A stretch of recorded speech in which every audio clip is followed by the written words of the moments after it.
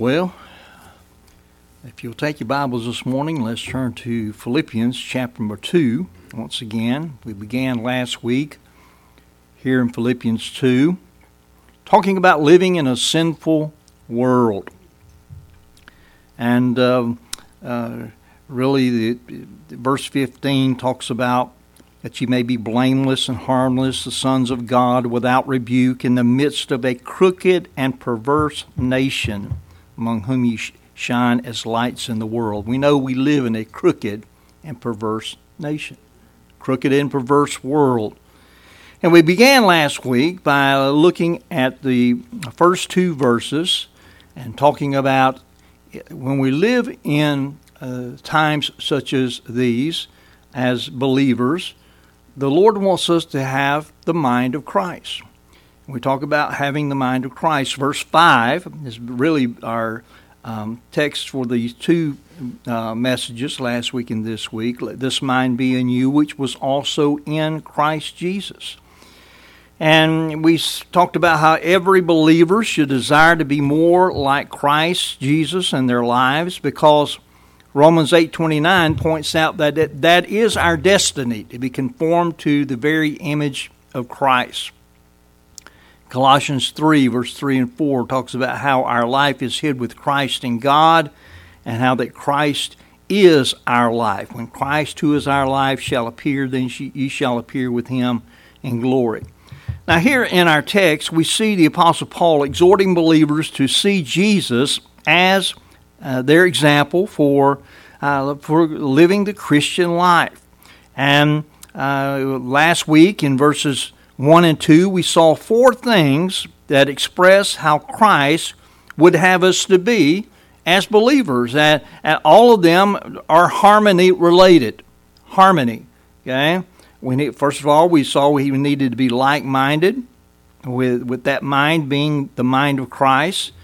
We need to have the same love, and we talked about how the same love that Christ had and has for each of us is the same love that we're to have toward each other as believers. And then we talked about how we needed to be in one accord. Every believer has the Holy Spirit living inside, and if we walk in the Spirit as the Lord would have us to, then there will always be harmony with other believers. You can't walk in with being filled with the Spirit and me walk being filled with the Spirit and us have contention. It won't happen. There's no contention with the Spirit of God. And then we talked about how we are to be of one mind, an expression which means thinking the same thing. Now, these expressions denote the same thing. The Lord would have His church to be in complete harmony as members of Christ's body. That talks about union of heart, union of feeling, union of plan, union of purpose, and He wished them to avoid all divisions and strifes. Now, this morning, we want to see the need to be like Jesus in our humility. We talked about harmony. This week, we're going to talk about humility. Verse 8 of what we're going to read. Let's go ahead and read our scripture, and we'll come back and take a look. But I want us to read down through verse 11. We'll begin with verse 1, and we dealt with verse 1 and 2 last week. Verse 1 says, "If there be therefore any consolation in Christ," and we said there is, "if there be any comfort of love," and there's that too in Christ. "If any fellowship of the Spirit," we that are saved, we all have that same Spirit, and if we are partnering with the Spirit partnering with us. And then he said, if any bowels and mercies, Paul was talking about if they had any compassion for him at all.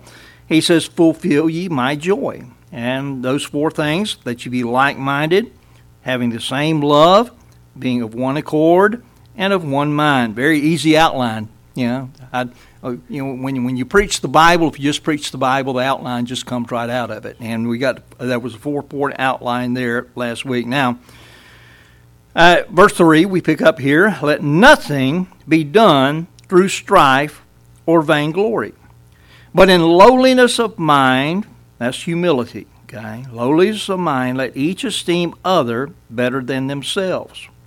Look not every man on his own things, but every man also on the things of others. That takes humility also, okay?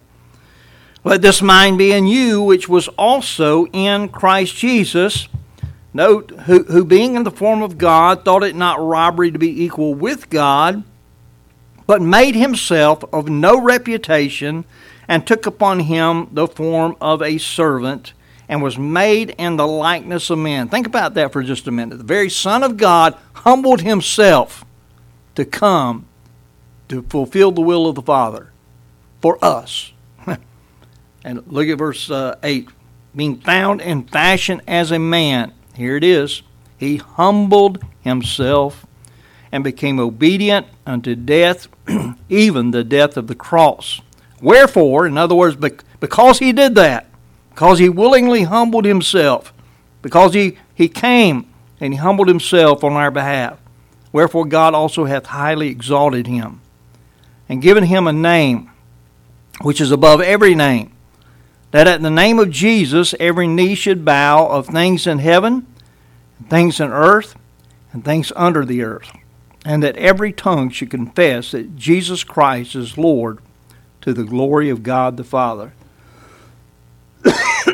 So we need to be like Jesus in our humility. Verse 8 says that the Lord Jesus Christ, being found in fashion as a man, he humbled himself and became obedient unto death. Now, first thing I want to deal with this morning is, first let's look at the opposite of humility, and that is pride. We live in a very prideful age, don't we? We do. What is pride? Well, according to Webster's dictionary, pride is when someone has an inordinate amount of self-esteem. It's an unreasonable conceit of one's own superiority, whether that superiority be in talents, beauty, wealth, accomplishments, rank, elevation in office, whatever. So that's what pride is. How does pride manifest itself? Again, Webster's dictionary tells us that pride manifests itself in lofty airs. You know the pictures of folks sticking their nose up in the air. Okay, I'm better than you, looking down on you. It manifests itself in that, in distance and reserve, often in haughty contempt for and rude treatment of others. Now we know where pride comes from, don't we? The Bible's very clear about it. The Bible says that pride stems from the old Adamic nature, man's fallen nature that he's born with. At least our pride comes from there. And it says, Mark 7:22, for from within, out of the heart of men, proceed evil thoughts, adulteries, fornications, murders, thefts, covetousness, wickedness, deceit, lasciviousness, an evil eye, blasphemy, pride, foolishness. All these evil things come from within and defile the man. It comes from that old Adamic nature. Of course, man got his old Adamic nature from following Satan instead of following God. and Satan's original sin, we know, is shown to be pride as well in Isaiah 14, verse 13 and 14, with his 5 I will statements. Those 5 I will statements. He says, For thou hast said in thine heart, I will ascend into heaven. I will exalt my throne above the stars. I will sit upon the mount of the congregation and the sides of the north. I will ascend above the heights of the clouds, and I will be like the Most High. That's the way that Satan was. And that is the pride that he had. Pride is, we could just say pride is the original sin, because that's what it is. What is God's perspective on pride? Proverbs 8, verse number 13 says, pride and arrogancy and the evil way and the froward mouth do I hate. God hates pride. Proverbs 6:16 says that it's an abomination. So these 6 things doth the Lord hate, yea, 7 are an abomination unto him. Number 1 on the list, a proud look. A proud look. What does pride do? Well, the Bible tells us, pride, first of all, it causes contention. Anytime you see contention going on, there's pride involved. Proverbs 13:10 says, only by pride cometh contention. Pride brings deception. The little book of Obadiah is an Old Testament book that you don't hear much about, but it's speaking of Edom. And it says, the pride of thine heart hath deceived thee. Pride brings deception. Pride hardens a person. Pride hardens a person. We see many examples of this in Scripture. Think about Pharaoh in the book of Exodus. As Moses went to him and said, thus saith the Lord, let my people go. And we know that Pharaoh hardened his heart in Moses' day. And in Exodus 5:2, Pharaoh said, who is the Lord that I should obey his voice to let Israel go? I know not the Lord, neither will I let Israel go. That's pride. That's a proud look that he had. It stemmed from pride. Nebuchadnezzar, in the book of Daniel, his mind was hardened in pride back in Daniel's day. Daniel 5 and verse 20 tells us this. It says, but when his heart was lifted up, and his mind hardened in pride, he was deposed from his kingly throne, and they took his glory from him. That's after God warned him, about pride in his life. But he got proud anyway. Pride will cause one to turn from seeking after God. Psalms 10 verse 4 says, the wicked through the pride of his countenance will not seek after God. God is not in all his thoughts. I mean, when someone fails to seek after God, what they're literally saying is, I don't need God. Don't need God in my life. Pride leads men into other wickedness and vileness as well. God says that pride was one of the chief sins of Sodom. Now, when we think of Sodom, that's not the first thing that pops in our mind, but in Ezekiel 16 verse 49 is the first thing on the Lord's list. It says there, behold, this was the iniquity of thy sister Sodom. Very first thing, pride, fullness of bread, abundance of idleness was in her and in her daughters. Neither did she strengthen the hand of the poor and needy. There was more going on there than the wicked sodomy that they were involved in. Pride is what brought it about. Pride leads men into other wickedness and vileness. But I also want you to know that pride sets one up for judgment. It is what caused Satan to be brought low. Isaiah 14 verse 15 it says, yet thou shalt be brought down to hell, to the sides of the pit. Satan's going to be brought low because of that pride. It's what caused others to be brought low as well. Pharaoh's pride brought him down.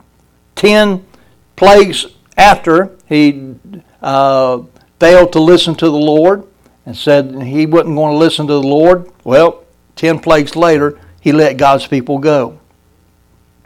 Nebuchadnezzar's pride brought him down. You can read about that in Daniel 5. We'll not turn to that. But you'll also see his grandson, Belshazzar. His grandfather's pride that he had, he didn't learn anything from that. It's sad when we see somebody walking in the paths of sin and we don't learn what it brought in their lives.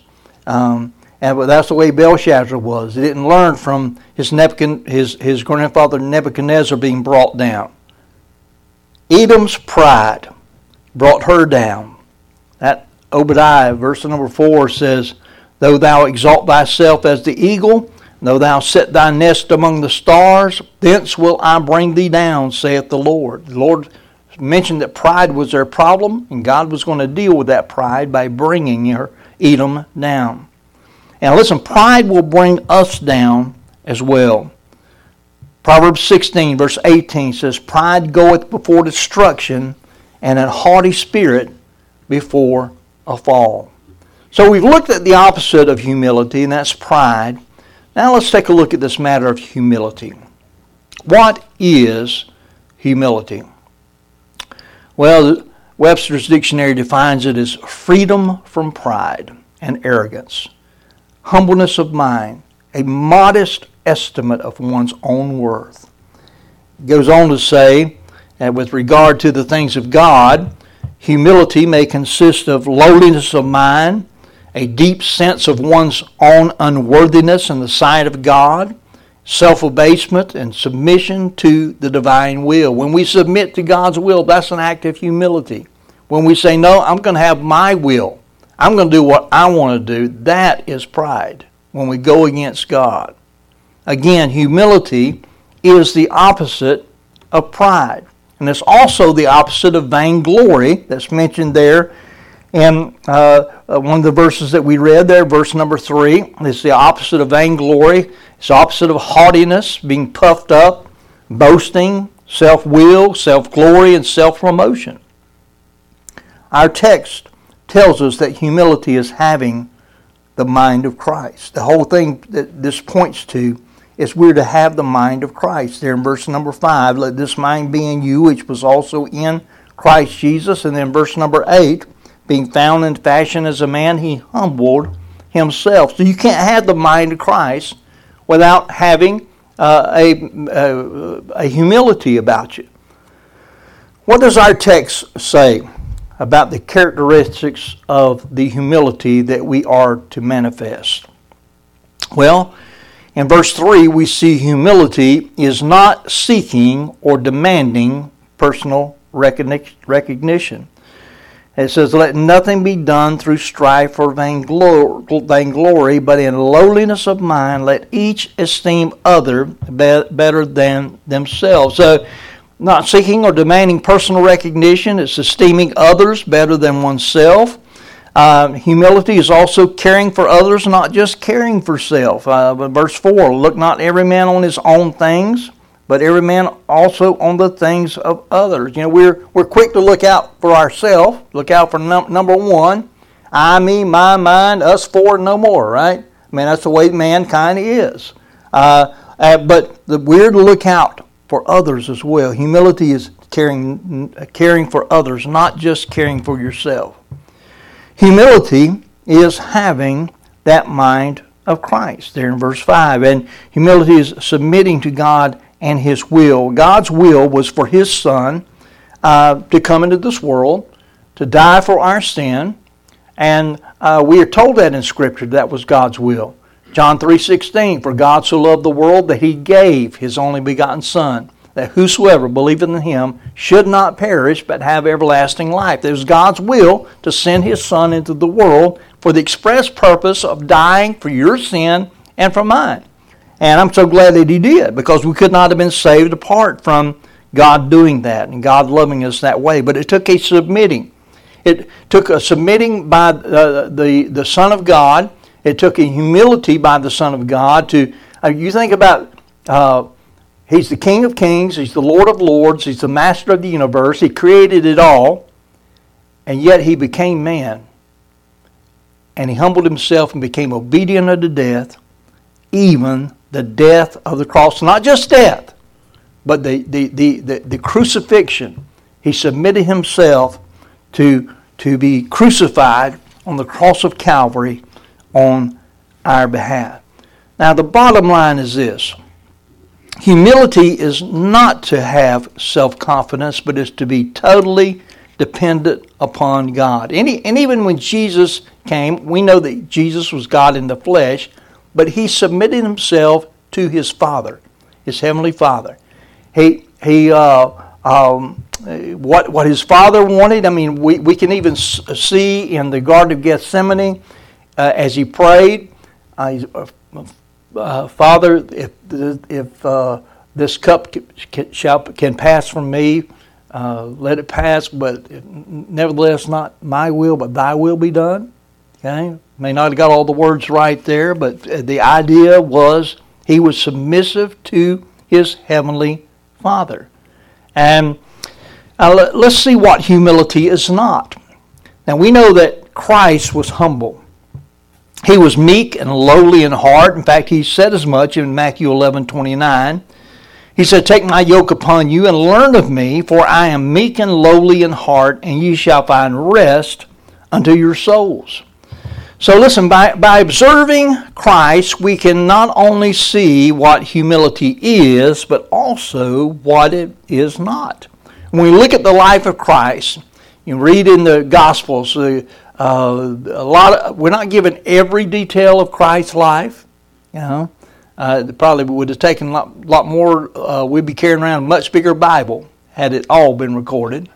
But we have enough to know what Christ was like and what he wasn't like. Amen? And we know that humility is not cowardice or timidity, because that's not the way Jesus was. I'm not going to turn there this morning, but I've given you the reference there. And the notes, John chapter 2, verses 13 through 17, gives us the account of Jesus' encounter with the merchants and money changers there in the temple. They were desecrating the house of the Lord with their actions, and he drove them out. Some folks would say that would go against what Christ should be, but Christ was that because he was jealous for his heavenly Father. He was jealous for the fact that the house of the Lord was supposed to be a house of prayer. And he said, "You made it a den of thieves," is what you've done. So he was not a coward. He was not timid. He did what he had to do in that instance. He had a righteous anger and drove the merchants and the money changers out of the temple. Also, understand that Jesus was not afraid to rebuke folks when folks need to rebuke him. We find accounts of that. Just give you one, John 8:44. He told a group of Jews, "Say, you're of your father the devil, and the lust of your father ye will do. He was a murderer from the beginning, and abode not in the truth, because there is no truth in him. When he speaketh a lie, he speaketh of his own, for he is a liar and the father of it." And so we see that he was not afraid to give folks a rebuke. I'm just giving you one example. You can go through Scripture and you can find multiple examples of that. But we know that Jesus did not even back off from speaking the truth even in the face of danger. John chapter number 10 records that Jesus was talking to some folks that had rocks in their hands, getting ready to throw them at him. Okay? You think he might just back out of the way, not say anything, try to get out of there as quick as you could? Well, Jesus didn't. Look at John chapter number 10 and verse number 31. When Jesus had said there in verse number 30 that I and my Father are one, these Jews knew that he was claiming equality with God the Father. And it says in verse 31, John 10, verse 31, then the Jews took up stones again to stone him. This wasn't the first time that they took up stones. But here's another instance here where they took up stones, and Jesus answered them, "Many good works have I showed you from my Father." And that's true. Amen? He said, for which of those works do you stone me? The Jews answered him, saying, For a good work we stone thee not, but for blasphemy, and because that thou, being a man, makest thyself God. Well, Jesus wasn't going to back down on his deity, and he didn't.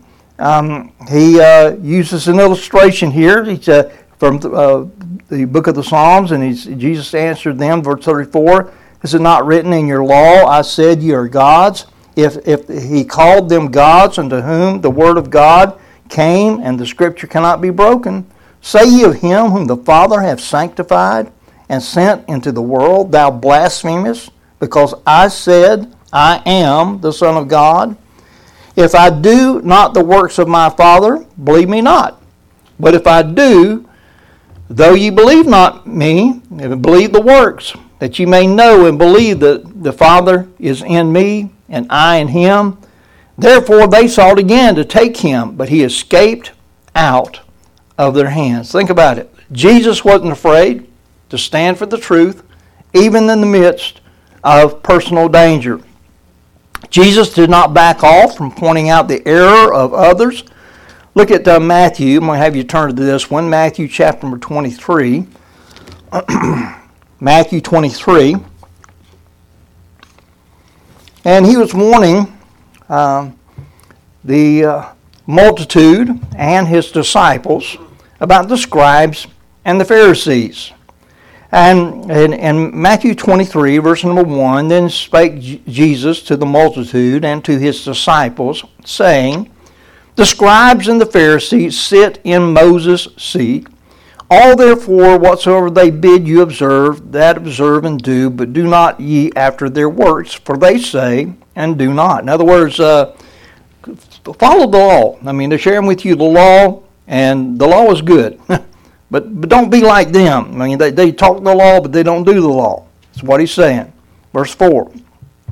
For they bind heavy burdens, and grievous to be borne, and lay them on men's shoulders, but they themselves will not move them with one of their fingers. But all their works they do for to be seen of men. They make broad their phylacteries, and enlarge the borders of their garments. And love the uppermost rooms at feasts, and the chief seats in the synagogues. He's pointing out their pride here. And greetings in the markets, and to be called of men, Rabbi, Rabbi. But be not ye called Rabbi, for one is your master, even Christ, and all ye are brethren. And call no man your father upon the earth, for one is your Father which is in heaven. Neither be ye called masters, for one is your master. And then he says there in verse 11, but he that is greatest among you shall be your servant. That's the humbling. Amen. And notice verse 12, whosoever shall exalt himself shall be abased. He that shall humble himself shall be exalted. And well, I'm going to refer back to this, the rest of this here in just a moment. But we see that Jesus did not back off from pointing out the error of others. Humility is not cowardice, timidity. We also know that humility is not having an apologizing, self-degrading attitude. I'm not going to turn to John 6. John 6 deals with Jesus being the bread of life, the whole thing. At the beginning, he feeds the 5,000, 5 loaves, 2 fish. We know the story. Next day, some of those same folks come looking for him again. He said, you didn't come to me because you wanted to hear me. You came to me because I fed you yesterday, and you came back to get some more. That's what you came back for. And then he began his discourse about being the bread of life. And so he was talking about the truth of who he was. He didn't have a self-degrading attitude. He was the bread of life that did come down out of heaven. He didn't back off on that. Also, I want you to see humility is not uncertainty. Matthew 7:29 says, for he taught them as one having authority and not as the scribes. Not as the scribes. And humility is not quietness in the face of unrepentant evil. Now, we know the scribes and the Pharisees were part of that unrepentant evil. And in Matthew 23, in verses 13 through 33, you will see over and over again, Jesus pronounced a woe upon them. He says, look at verse 13, but woe unto you scribes and Pharisees, hypocrites. Verse 14, woe unto you scribes and Pharisees, hypocrites. Verse 15, again. And verse 16, again. Verse 23, again. Verse 25, again. Verse 27, again. Verse 29, again. Woe unto you scribes and Pharisees, hypocrites. He was not going to be quiet about the issues with the scribes and the Pharisees. He addressed their evil that they had in their lives. Why do we need humility in our lives? Well, Scripture tells us as believers we're to be clothed with it. We're to be clothed with humility. Colossians 3 verse 12 says, put on therefore as the elect of God, holy and beloved, bowels of mercies, kindness, humbleness of mind, meekness, long-suffering. Those things require humility. In 1 Peter 5:5, Peter wrote that we're to be clothed with humility. Humility precedes being given grace from God. Listen to 1 Peter 5, verse 5 and 6. He says, "Likewise, ye younger, submit yourselves unto the elder. Yea, all of you be subject one to another, and be clothed with humility. For God resisteth the proud, and giveth grace to the humble. Humble yourselves, therefore, under the mighty hand of God, that He may exalt you in due time." So humility precedes that being given grace from God. Humility precedes also being exalted or honored by God. We'll see more verses about that in just a minute. But humility is needed to receive God's word properly. James 1:21, "Wherefore lay apart all filthiness and superfluity of naughtiness, and receive with meekness the engrafted word, which is able to save your souls." Listen, none of us have arrived. And we all need God's word. We need God's word to address the issues that we have in our life and to become more like Christ. And that humility precedes our being exalted and honored by God in the same way that Christ's humility. We read about Christ's humility there in our text in Philippians chapter number 2 and verses 9 through 11. "And wherefore God also hath highly exalted him," talking about Christ, "given him a name which is above every name." I see all of that came after Christ humbled himself, became obedient unto death, even the death of the cross. Humility preceded that being exalted and honored by his heavenly Father. Matthew 23:12 that I mentioned a while ago, "Whosoever shall exalt himself shall be abased, and he that shall humble himself shall be exalted." James mentions in James 4:10, "Humble yourselves in the sight of the Lord, and he shall lift you up." Proverbs 15, verse 33, "The fear of the Lord is the instruction of wisdom, and before honor is humility." Proverbs 18:12, "Before destruction the heart of man is haughty, and before honor is humility." Proverbs 22, verse number 4, "By humility and the fear of the Lord are riches and honor and life." So humility precedes being exalted or honored by God. And then humility is essential for greatness in God's kingdom. The Lord tells us in Matthew 18:4, "Whosoever therefore shall humble himself as a little child, the same shall be greatest in the kingdom of heaven." We need humility in our lives to be more like Christ. Where does humility come from? Well, understand that humility is a product or fruit of the Holy Spirit in our lives.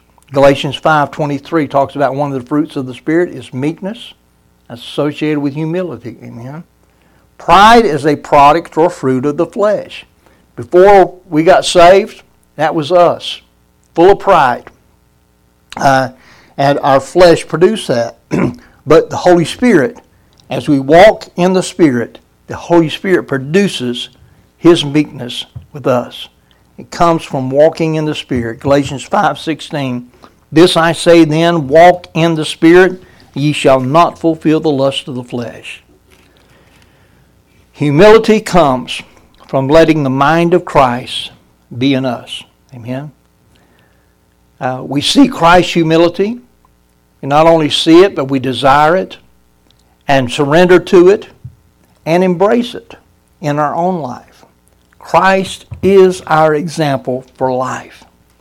Example of harmony, an example toward humility. So the question is, whose mind do you have this morning? The mind of Satan, the mind of the world, the mind of the flesh, or the mind of Christ? What Jesus wants is for us to have His mind. And that begins with salvation. And it continues as we surrender ourselves to God's will. Do you know the Lord this morning? Are you saved? If not, You need to humble yourself, present yourself before the Lord and say, Lord, be merciful to me, a sinner. Come to Him, come to a saving knowledge of Him, and then, and only then, can you have the mind of Christ, that humility of mind, and you surrender to God's will, whatever God's will might be for you. You know, each of us have a will of God for our lives. Some things are the will of God for every one of us as believers, but some things are different for you than they are for me. You know, God's called me to preach. This is the will of God. I'm doing the will of God that God has called me to, but not everybody's called to preach. But it requires surrender. I can tell you that. You got to surrender in order to do the will of the Lord for your life. So come to know the Lord if you don't know Him, and if you do know Him, surrender yourself to His will for you. Let's pray. Father,